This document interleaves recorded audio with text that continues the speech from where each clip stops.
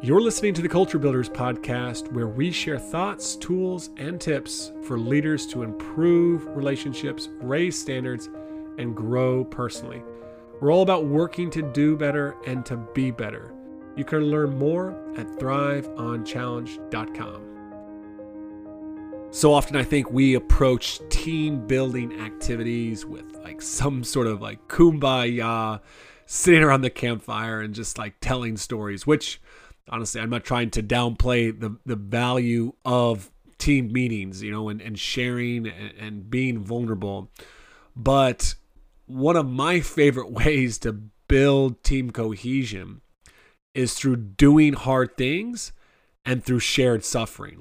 Doing hard things together and shared suffering, that's a really powerful way to be vulnerable and to connect as a group. And that's why I'm a huge fan of today's guest, Blake Williams, who founded the nonprofit I Am Battle Tested. And with his organization, I Am Battle Tested, and in his book, The Battle Tested Teammate, Blake helps programs to create these team building activities that allow players and coaches to connect through doing hard things and through shared suffering. And so we're going to pick Blake's brain today. We're going to kind of learn a little bit about how he does this, why he does this. And I know every coach is going to walk away with a better understanding of how to run those type of activities within their team, as well as, honestly, a little bit more about Blake, because he's providing really, really affordable ways for you to do that, whether it's through the book study or even bringing him in as a nonprofit. A lot of his stuff is very affordable for coaches. So I'd encourage people to really check out his stuff after this episode, but definitely take some notes here, because you're going to be able to really, at the end of this episode, run some better team building activities within your program right away. All right, Blake, it's great to have you here on the podcast. It's a conversation that's been coming for a while through a mutual friend of ours, Luke Yannel in Chicago. So I'm excited to really kind of learn from you today, because I think you have expertise in this area around, developing relationships within the team. It's something that I would think that I really haven't, been able to learn a lot about or find good resources. I think you'll be a great resource for that, as well as just through some of your unique team building activities, which I love, which is shared suffering. I think it's just such a powerful thing. So we've got a really good lineup of things to talk about. So really excited to have you in the podcast, brother. Thanks for coming on. Yeah, my pleasure. Excited to be here. I've been listening to your podcast for some time, since Luke actually introduced me to it. And I love it. Always getting nuggets to use myself in trying to help coaches and players be better. So thank you for what you do. Yeah. Well, why don't you start, just tell us a little bit about your background as a leader, and, whether that be in whatever it was, sports coaching or business, or everyone comes from different leadership experience, and, where you were when you start off to where you are now as a leader, and how that's changed. Great question. Yeah.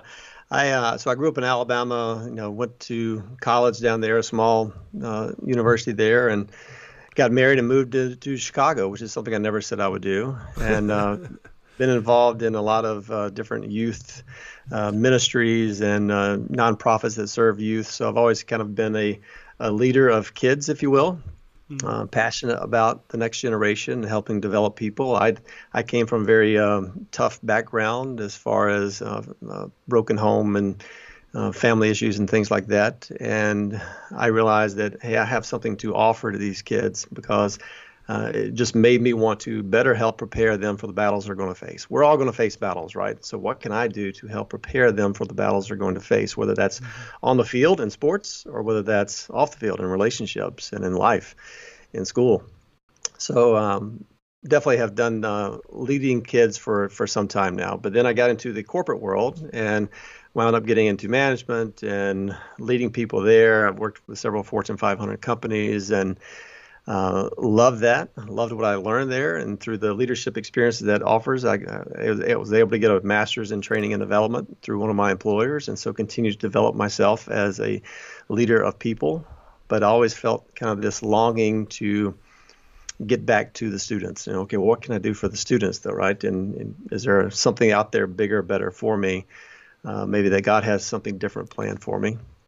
And yeah, 2012, realized that, hey, this is, I was doing some obstacle course racing events. I was putting myself through some challenges that really were difficult for me, pushing myself to some limits that I didn't usually push myself to. And then a lot of things I learned about myself in those moments. And I thought to myself, man, I want other people to experience this. It's like my self-confidence is going through the roof. Like, I can't believe I did that. And those types of experiences. And I really began to think, well, what if, I maybe started a company where I'm able to provide those experiences for people. And so that's where the idea for Battle Tested came from. This company that I really thought initially was going to be another type of OCR, obstacle course racing type of company, but maybe with some character, because, it's great that we work on our bodies and we go out and we do these things and we get in the gym, but what about our character? How much are we actually developing who we are as a person? I wanted to be a better man, a better husband, a better father. So, it's just always been in pursuit of becoming Blake 2.0. Like, I always thought there's this better version of me out there somewhere. What can I do to help myself become that? So I've always kind of been in pursuit of becoming this better leader, really by leading myself better. Oh, no, I love that. And before we kind of dive more into some of the stuff that you do through I Am Battle Tested, I want to come back to something you just shared there, which you said you came from a tough background, and I think when I first heard of I Am Battle Tested, I'm like, man, that's probably ties back to your upbringing. I was just curious, usually when people have come from really hard circumstances, or when people have come from, decent circumstances, I think regardless, we always point to a few individuals and they have done something in our lives, to help us to where we are today. I mean, was there an individual or a couple individuals in your life early on that helped you to kind of pull yourself out of those really challenging circumstances growing up in Alabama? Yeah, definitely two people. When my family split, I was the youngest of four, and I was about 4 years old. And when the family split, the sisters went one way, and my brother and I, we went another direction. And so I was actually raised by my great aunt about 30 minutes away from where I was born. And, she had never been married, never had kids of her own, and to me is like so clear. And in hindsight, we can look back and say, well, this is why she was never married, never had kids, because one day she was going to be asked to bring in two boys of her own and raise them as her own. And had she been married and had kids, there's no telling where I would be today. So, she really, sacrificed her life and changed her life for my brother and I to help raise us and to care for us. And, she is the only one in my extended family who had ever gone to college at the time. So it was, again, I think because of her that she kind of put me on this path where I began to realize that I could be more, I could achieve more, I could succeed more. And so she kind of planted a lot of that in me. She was an educator, and really education was huge to her, and always wanted to help people get more educated. So she was a great driving force for me, and really in many ways I think helped save my life. And then my older brother, who was only 13 months older, but he was a different type of role in my life. He was more like a martyr, if you will. He made horrible decisions in life. I mean, high school dropout, married at 16, stealing, lying, cheating, jail, drugs, alcohol, just horrible decisions. I would see the repercussions, like the trouble he would get into for those decisions, and I thought, man, I don't want to be like that, so I'm going to just do the opposite of what he does. So he set an example for me, but it's an example for me to avoid. And so in ways, he wound up committing suicide years later, and in ways that was, hey, I've served my purpose. I've helped my brother become a much better person that, he always wanted to be, but never felt that he could have been. So, those two people obviously shaped me. I appreciate you sharing that. I think, it's incredible from your aunt there. Just an example she said, and I'm sure that's a painful example for you to have to live through with your brother. I just can't even imagine that. When you see your brother, like, is that also, would you say that's kind of some of the inspiration as far as just when it comes to working with youth too? Like just how he ended up making those decisions. Like, do you see that a lot of the young people that you work with? Absolutely. I mean, he's a driving force behind what I do because one, he's not here anymore, and I do want to kind of carry on his legacy, if you will, and try to help students like him, perhaps that have gone through some tough times and just need a little more direction and could use a great role model in their life. So he certainly helps motivate me to want to give back to students, be they great students or students that were more rough around the edges. But hey, we all need some help facing those battles we're going to face in life. Yeah, no, I appreciate that a lot. That's incredible.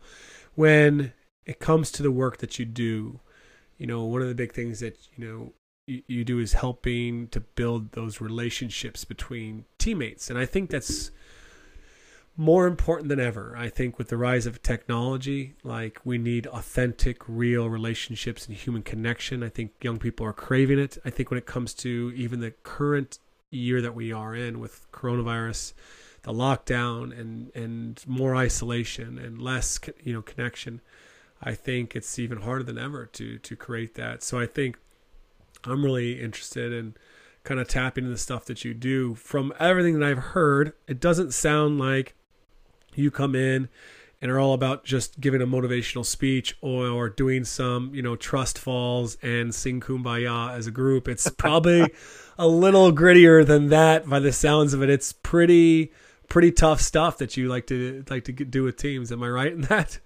Absolutely. I didn't call the company Cake and Ice Cream, right, or Cookies and Milk. I called it Battle Tested. I wanted to provide a space, a safe space where student athletes can be challenged. And if I had to summarize it in one or two words, it's challenging and it's preparation. It's really about me challenging your student athletes, coaches, student athletes, to better prepare them, right, for what they're going to be facing throughout the season. So it's definitely as tough as you want it to be. And so I have some coaches that say, Blake, I want you to kick their butts today. And some say, well, Blake, we've got a game in 2 days. I don't want them to be too sore before the game, so go a little bit easier on them. So I can scale it depending on what the coaches want. And I always tell coaches, this is not some off-the-shelf program. Hey, here it is. I hope you like it. Every program's customized for a coach's desires for their team. And so I ask the coach, and we talk beforehand or we email, and I'm trying to get an idea, where is your team currently, in their headspace, in their past experiences? What are you expecting this season? And where do you think they best or most need to grow? And so coaches might say, well, Blake, I need better leaders. I need them to communicate more. I need them to trust each other more.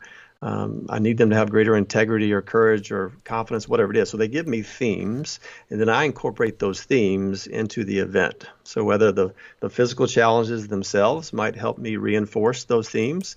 And then when I do give them a chance to hydrate and take a water break, which I do, I tell them they're welcome for those. We have story time, and that is when I actually literally sit them down and I share a 5 to 10 minute story about that theme. So maybe it's about trust, and a story that's impactful, that's memorable, that makes them think, hey, how am I doing in that area? Could I improve myself in that area of trust and be a better teammate in that area? And so it's funny, as much as we have fun throughout the event and we work hard, so many times students tell me story time is my favorite part. And I'll go back to work with a team in succeeding years, and they still remember stories that I told them the previous year. Stories stick with people. And it's one thing I'm going to do. I'm a collector of stories. I share stories, and those can be sometimes some of the more powerful moments of the events. And some of these stories, they're not just your own stories, or stories of other people, like other fictional or non-fictional characters? So they typically are stories of other people that I've found, come across, explored, someone told me about. If it's appropriate, I will share some of my own stories, depending on, again, what the themes are. Certainly I'll share mine. And then once in a while they are kind of the more fictional ones. But sometimes it's more maybe a story about, something we can learn from wildlife even, or from nature. Just different stories to try to make them think about that theme and what can I learn from that and how can I apply it. I love that. I think it's an area that as coaches, we can probably be more vulnerable in sharing our own stories, but also taking and telling stories. I think that's an area that I'm really trying to invest in and grow in. It's just like I'm so quick just to let's just get right to business. Let's get right to work. But I love how you do the work, take a break, to have a story. And I've done the reading. I've read. There's a real psychological power of story. That just like you said, it sticks with people. They remember it. they can put themselves within that story. So it's so important that we're telling good stories that they can relate to, and relate to in a way that they can see. Like every good story has a hero, right? Like there's Right. the hero that faces the challenge. So we have to put them to they can start to see themselves as the hero, you know? I think that's so important. You said something great there that I want to make sure I affirm, which is the importance of you, the coach, telling your stories when appropriate, and helping you be relatable. I sat in a leadership event a couple of years ago, and there's a Division I coach up there talking to these football players. And he's talking about whatever, I can't remember what he was talking about. And at the very end, he shares a little bit about his story. And everybody was captivated. And I thought, man, you should have led with that. Because if you would have led with that and everybody really then bought into who you are as a person, they probably would have stuck with you more throughout the actually rest of the presentation that he was giving. So the importance of you and I as adults, as coaches, to share our stories and what we learn from them, how they can apply. One, I think it really makes us more relatable to our students, right? And they can appreciate where coach came from, what coach has learned, and how coach can help me. And I think you said the word relatable. And I think that's important because I think so often I told stories as a coach, and I know other coaches do this, to help us be more credible so that people think, oh, he played Division I basketball. Oh, he knows these people. Or like, because we seek credibility. But I think what real leaders do is they want to relate. They want to connect through their stories, not put themselves up here so people are like, oh, he's very wise. I should listen to that guy. I think it's more like he's human. He's a real person. He's not just the coach, and they can connect with that. Love it. I think if you do that, your credibility comes. I think the credibility will come to a coach when they show that they are relatable. So you don't have to talk about, I've done this, I've done X, Y, and Z, and that therefore listen to me. I am he, right? Listen to me. But I think when you show that you are relatable and that, hey, I'm here to help you and to instruct you, that credibility is going to come. It doesn't have to be forced. No, that's fantastic. Let me just present this scenario here of, like, you talked about what a team needs, when it comes to that connection. So I'll just look at my own team that I'm coaching this year. They are women's, semi-pro team. Players are aged 18 to 30, and most of them have played with each other on the same team for years, and some of them are new. And we've done a really nice job of connecting as friends. Like off the court, we're connecting. Like we did buddy, partner workout week, really connected. I do a lot of stuff about like kind of getting to know each other. And I would say everyone on the team, as far as I know, and a few of my like captain's council have said, is everyone enjoys each other. Everyone likes each other. And I think a lot of teams get to that point, but we don't want to compete against each other. We're afraid to compete in practice in the sense of like, well, I'm going to go hard, but I'm not going to go 100% on you because I don't want to make you feel bad. Or when coach is asking who won, I'm afraid to put my hand up because I don't want to make her feel bad. Or when we're playing here, like I'll encourage you, but I'm not going to ever say, hey, come on, you didn't sprint back on defense there. I'm never going to say like, hey, you're not talking. Your energy is unacceptable. Like we're afraid to take that step. And, it's just afraid to have hard conversations. And I think that's really challenging. It's great that we like each other, but I think if we really want to be an elite team at a high level, we have to be able to connect in a way that we can speak into each other's lives. We can hold each other accountable and know that we're still safe to do that. Like the relationship's still safe. So what's one of your prescriptions for a team like mine? Great question. I would say, first of all, that like has to turn to love. And I think if I don't just like my teammates, but man, I love my teammates, I think there's a huge distinction there. Because if I truly love someone, I want them to be their best. And so how am I going to help them be their best? Well, I've got to compete against them. And I've got to give them my best every time I go up against them. And I've got to hold them accountable because I see what they're doing is not right. It's not helping them. It's not helping the team. If I truly love them, I want what's best for them. And Therefore, I'm going to push them to a different level. Perhaps I'm going to hold them accountable. So I think you definitely need like to turn to love. Would be what I would start with. And now maybe we should turn our attention to, well, how do we do those types of things, right? And one thing that we do at Battle Tested that we're kind of got our name on the map for is our team building events.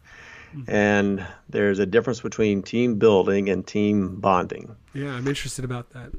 And team building is very intentional. There's this focus on how do we improve our team's performance, our productivity as a team. How do we do that? And whereas team bonding is much more about the relationships. And hey, both are important.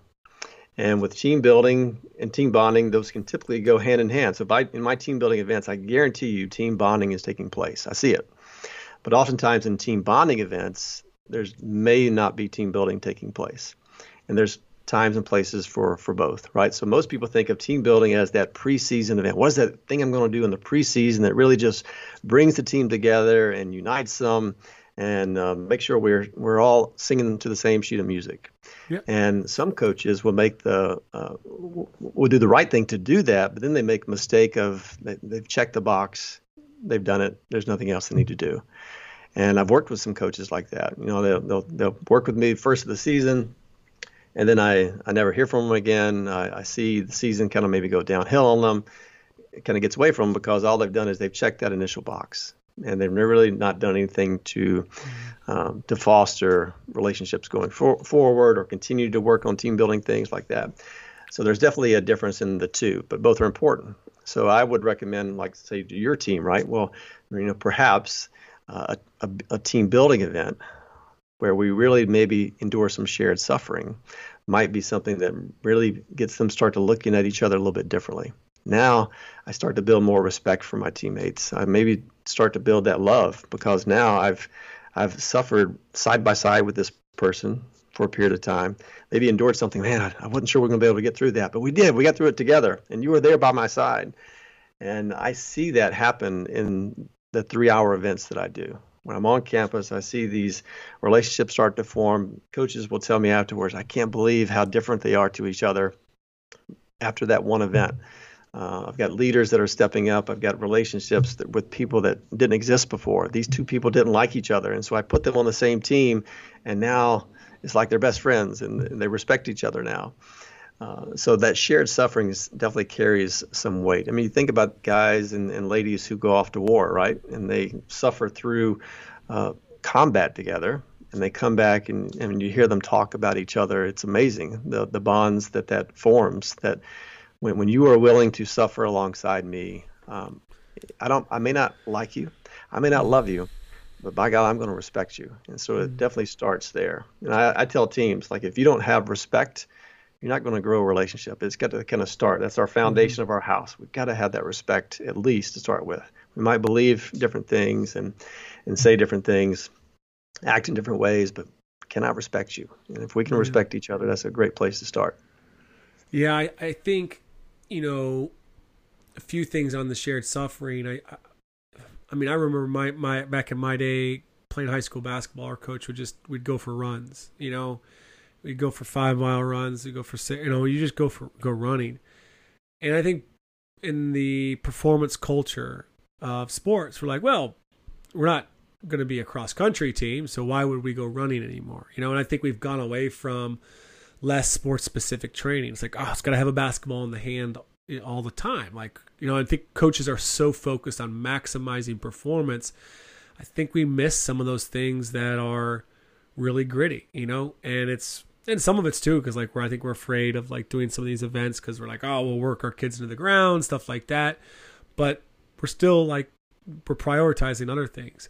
But I think there's so much that I gained from those runs. Like there was grit that was developed. Like we would do them together, and I think we're missing stuff like that. I was 5 years ago going through a tough season, really tough season.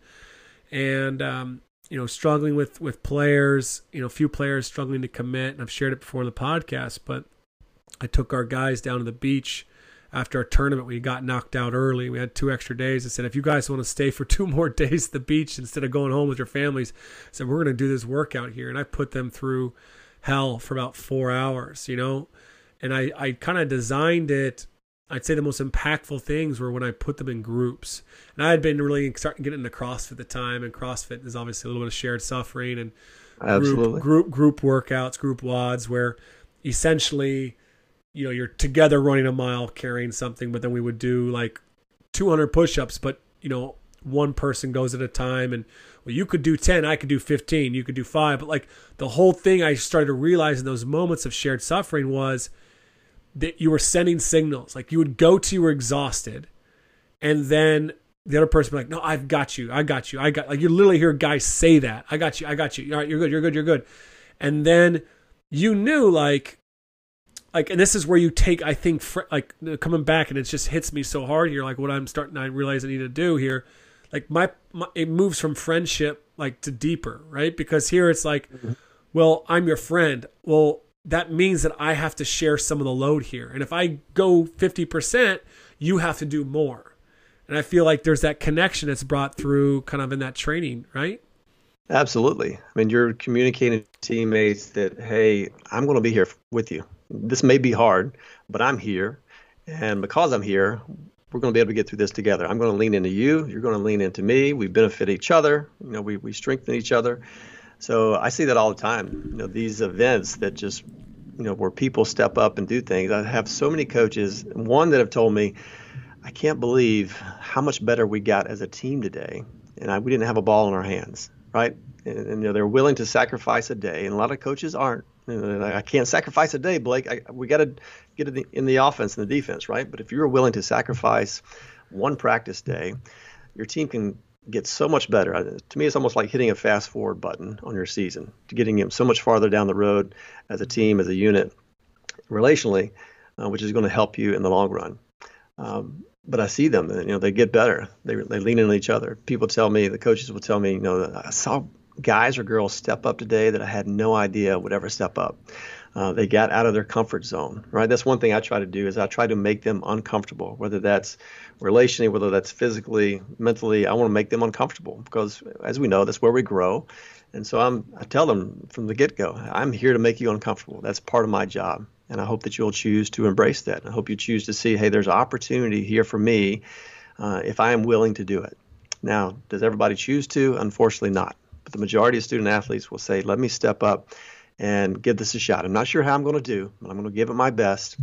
And then, as you said, some people have different abilities, right? And so we see the person who is the stud athlete on the team, outperform everybody else, but everybody else still does their part and says, I can't maybe do as much as he or she. I'm going to give it my best. And my best is going to help my team.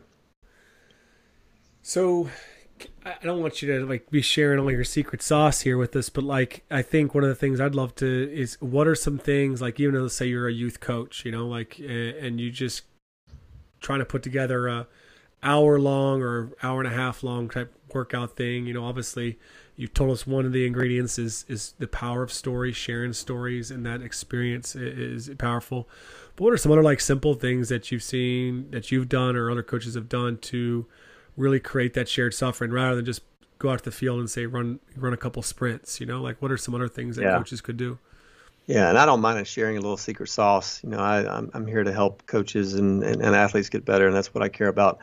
And I say first, have a purpose, right? So what is the purpose of this shared suffering? And is it, can we make it more than just about, let's have them do as many burpees as they can, but can I maybe even tie a principle into it? So maybe I need my team to be more selfless. Let's use that as an example. Yeah, I just got a bunch of selfish kids. I need to teach them a lesson in selflessness.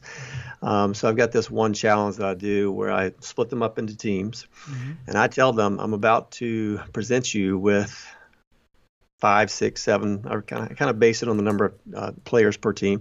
I'm about to give you X number of body weight challenges. And when I give you the body weight challenge, I need one person from each team to step up and do that. And so let's say the first one is, 50 crucifix push-ups where your chest comes down to the ground, the arms extend to the side and back in. It could be jump squats, it could be jumping jacks, it could be plank jacks, whatever it is, a body weight exercise, something simple. And you tell them, it's like, I'm not going to say go. I'm not going to blow the whistle. I'm just going to say what it is, how many you have to do. So maybe it's 100 jumping jacks, and I'm going to demonstrate it. And as soon as I do that, I'm just expecting one person from each of these teams is going to step up and start doing it. And so I do that. And initially, maybe they're a little slow, but eventually somebody jumps in and they start going, and then everybody else starts going. And people start to rally around teammates, right? Maybe their volume is maybe a 5 out of 10. They're clapping for their teammates.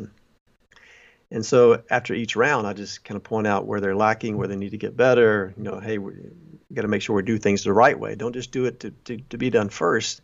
Do it the right way. So when I tell you do a jumping jack, don't cut corners on the jumping jack. Make it a beautiful jumping jack, because I'm going to give the victory to the person who does the best jumping jacks the fastest. So there's lessons there on how we do things. There's lessons in me being a great teammate. So if I'm not the one going at the moment, what am I going to do? Well, I'm going to lend my energy to that person who is, right? And I'm going to clap, and I'm going to cheer, and I'm going to make sure that they know I'm there supporting them as they do 50 burpees or whatever it is. And then there's lessons in leadership, right? Who is stepping up?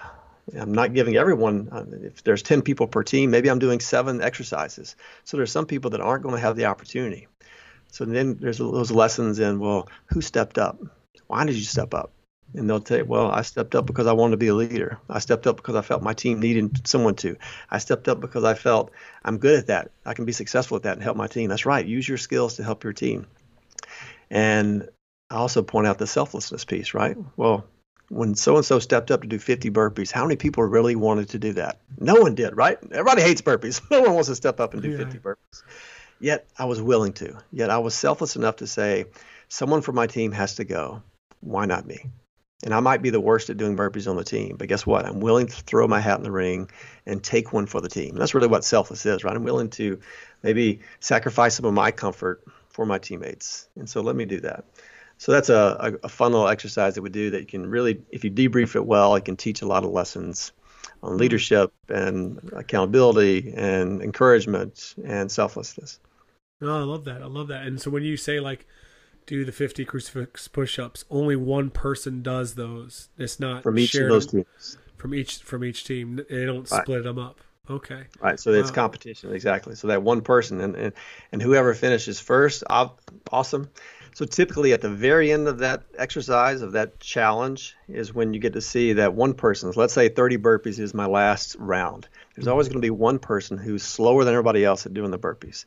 And I tell people, I say, when your team is done, and when the guy or girl on your team has finished, go encourage those that are still working. And so usually you have the entire team then that is surrounding that one person who's trying to bring those 30 burpees home, and they're clapping, they're cheering.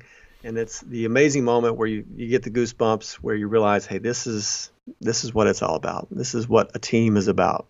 When someone's going through a hard time, everybody else just rallying around them and doing their best to help them in whatever way they can. And when they're done, they all celebrate, and it's just a powerful, powerful time. Oh, that's incredible. I've never done a conditioning like with intentionality like that. And I can just one thing I've always done is what I call the mental toughness conditioner. And, I put the kids on a line and they just run a down and back safe sprint, for instance, and whoever's last is out. So it's always comes down to, the two people that grind it out, and then it's always a big moment. People are clapping up, and it's all about I think traditionally the coaches were like, oh, whoever's first is done, but we always said the opposite. That always created cool moments, but I love there is people rallying around some guy at the end. I just think that's just so cool. Just so powerful. Some great stuff there.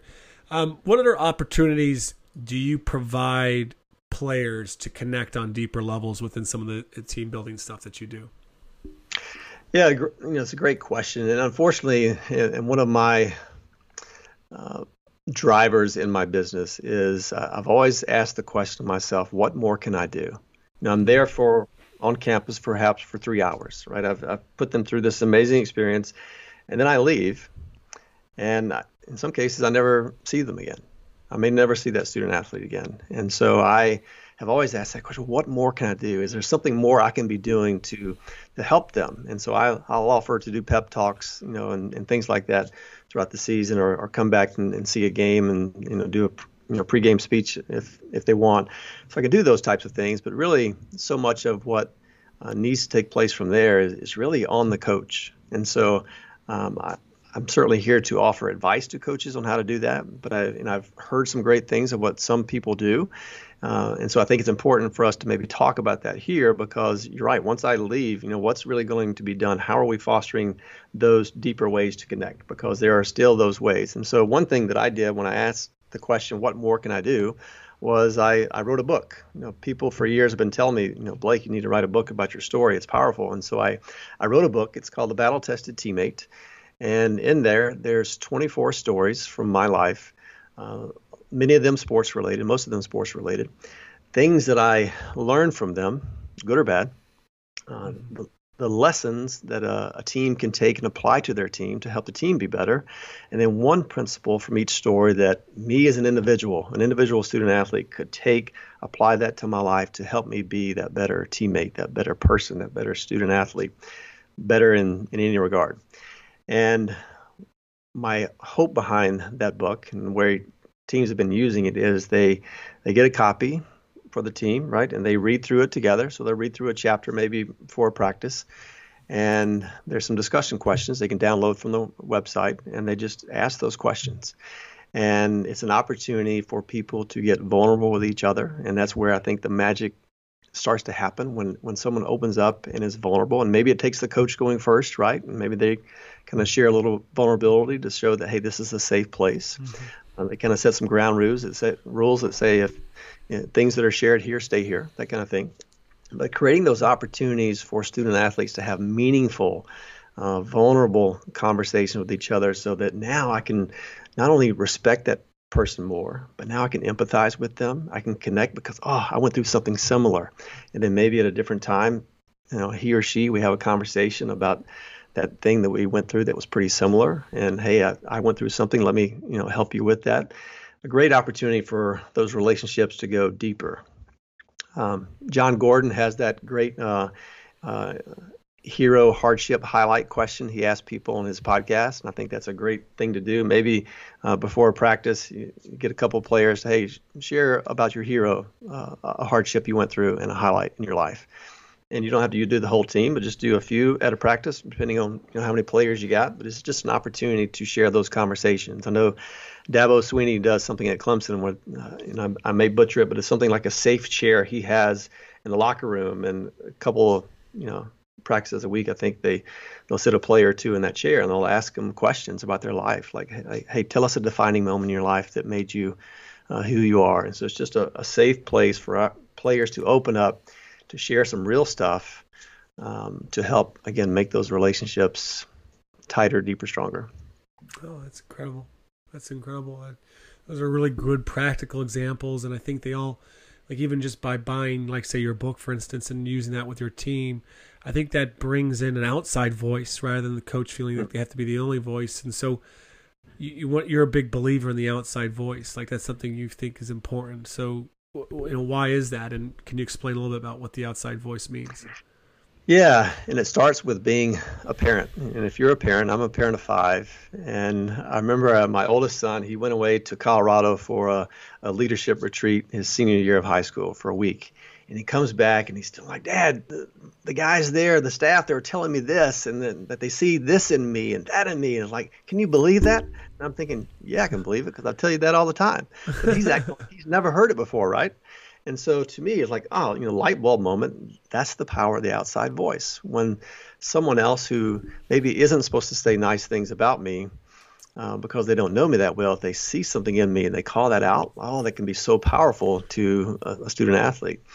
So there is such power in the outside voice. So sometimes I think it's because we're too close to someone, and our relationship is so close that, yeah, I know, coach, you're supposed to say nice things to me and you're supposed to encourage me. But if a coach can set egos aside and say, hey, I want to have someone else come and speak into my team, coaches tell me all the time, there's so much power that they'll say, Blake, you said a lot of the same things that I say. You just said them in a different way. And so they appreciate that, the message is on par with what they say. And I'm not saying anything contrary to their culture, but because I said it in a different way and I'm a different person, it's just heard a little bit differently. And maybe for some people, it's heard for the first time. So there is such power in that when coaches are willing to, invest in that. Again, set egos aside and say, hey, I don't have to be the only one trying to speak to my team. It can be, I think it just helps, again, get players farther along, believing in what you want them to believe in, believing in themselves, perhaps, when we can have people from the outside coming in to build into your student athletes. That's a really great example. I love your story of just your son there. And I think it's a great reminder. I think that it's huge. It's huge. I've always tried to, I guess, over the last 3-4 years, just be the outside voice, just kind of like a sounding board for coaches. And sometimes that is, me giving them ideas or sharing stuff that they can do, but also just letting them know, I'm behind them, I'm with you, and stuff like that. But I think it's just such a powerful thing that we're trying to create opportunities like that. One of the coaches that I'm working with in our mentorship program, he's actually partnered up players with alumni to be kind of like mentors. And, it just took that whole here, let's have an alumni come back to speak to the team, just taking it to a whole other level, and I'm excited to see the fruits of that type of activity for his team. Yeah. Start to take root. Love that. Love that. I heard that mentioned on the podcast, and I thought that's an ingenious idea. You get alumni who are passionate already about the program and the success of the program, and it gives them an opportunity to give back to something that hopefully help them become who they are as a person. Love that idea. And there's so much about your story that I want to know, and I just probably just need to buy your book and read it, right? Good place to start. That's a good place to start. So I'm definitely going to be getting that book. Because I think it's just I just enjoy this conversation, and you've got some really awesome tools that I think coaches should explore and definitely check you out. And I don't know, before we kind of let you kind of just share where people can find you and get in touch with you. Is there anything else you just kind of want to share with coaches today that you think, man, they need to hear this more, or they don't hear this at all, or just what other kind of message do you have for coaches out there? I just want to continually remind coaches of their power, of their influence. One of the stories I tell in my book is about my very short high school football career, which lasted 2 practices. And it's a funny story of why I decided to quit. But no one came for me. No coach said, hey, let me reach out to this young man and try to find out why he quit. What was it that made him not want to show up again? He just was gone, and he was here 2 days, and now he's gone. And I needed more than probably most kids in life, perhaps at that time. I needed a male in my life. I needed a man in my life, probably a coach, to come alongside me and help teach me what it's like to become a man. I was being raised by a woman, right? And so I could have desperately used a coach to come alongside me and just build into me and give me some idea that, hey, maybe I do have what it takes, because I certainly didn't think that I did. And so I just want to remind coaches that, even the players that you might seem don't offer much to the team, maybe they're the last person on the bench, they don't seem too into the team, whatever. If they're a part of the program, do your best to connect with them. There might be something in their life going on that you don't know about, and all they need from you is just for you to be there, to show them that you care about them, that you value them. And I think too many student athletes, especially if I think about the high school level and smaller teams or those on the larger teams, just need. I think it's easy to get lost, and so I just want to encourage you not to allow players to get lost. And I think it's tough to do. I mean, you're one person, perhaps, or you have a small staff and you're trying to connect with everybody. And I know that's tough to do, but I think it's such an important part of the job of the coach. It's such a powerful thing you just shared about not letting players get lost. I instantly go to so many conversations I have with coaches, and these are coaches that are really well intentioned. I've done this as a coach, where the player who is talented, the player who has something to offer, if they have some trouble in their life, we're like really eager to jump in and help that person. And oftentimes they probably got like other people really, but like, I think we spend a lot of time with that player, like, because we have something to gain if they get it together and we reach them and connect with them. But like, isn't that a great standard of transformational coaching, like versus transactional? Like the standard of transformational coaching is that how do you serve the player that has nothing to offer the team? How do you serve the player that has nothing to offer the team? Do you care about the kid that you cut? Do you care about the kid that walks out off your team and you're like, oh, he wasn't very good, so we're probably just better off letting that one guy go? Like, even just if you had asked and built a connection, like, you just never know what could have happened and that person in your life and under someone else's life. I just think that's such a powerful thing that you've pointed out there. And I think really when it comes back to transformational coaching, that's what we need more of. Like, we need coaches that are willing to, care about the kids that offer them nothing when it comes to the scoreboard. Yeah. I had one of my most powerful testimonials is from a college softball player. And I met with them on the beach in Michigan years ago. And she tells me years later that she was kind of in the middle of depression. Her coach was riding her hard, didn't see her as very valuable to the team. She, of course, was questioning her self-worth. And she said that day on the beach turned things around for her. Things that I said, beliefs that I showed in her and her teammates just turned things around. And I'm thankful for that. But at the same time, it's like, it shouldn't have taken me to do that, right? A coach should have been there to do the right things, to say the right things, to make sure that, that young woman was healthy mentally and emotionally and, felt valued. So it's just an awesome opportunity that coaches have, and I applaud them for doing it. And, like any job in the world, we all have to get better. And when we get better, when the leaders get better, everybody else gets better. So I just would maybe challenge them with that. And I do want to offer one free thing up. So another freebie is that in February, we launched the Battle Tested app. And we talk about these deeper connections, right, and how to have those closer relationships with teammates. So every week we launch 2 videos. Mondays, one centered around mental performance, but Wednesdays, it's a story time. And so it's that story time with Blake that the kids all love and talk about, and it's an opportunity for not only for kids to see this on their app, but to then maybe a coach to say on a practice on a Thursday morning, hey, what did you guys think about the video you just saw on Battle Tested app yesterday? And so just a little opportunity to me, it's a layup, right? An easy opportunity for a coach to say, hey, let's talk about that video yesterday. What'd you think? What were your reactions?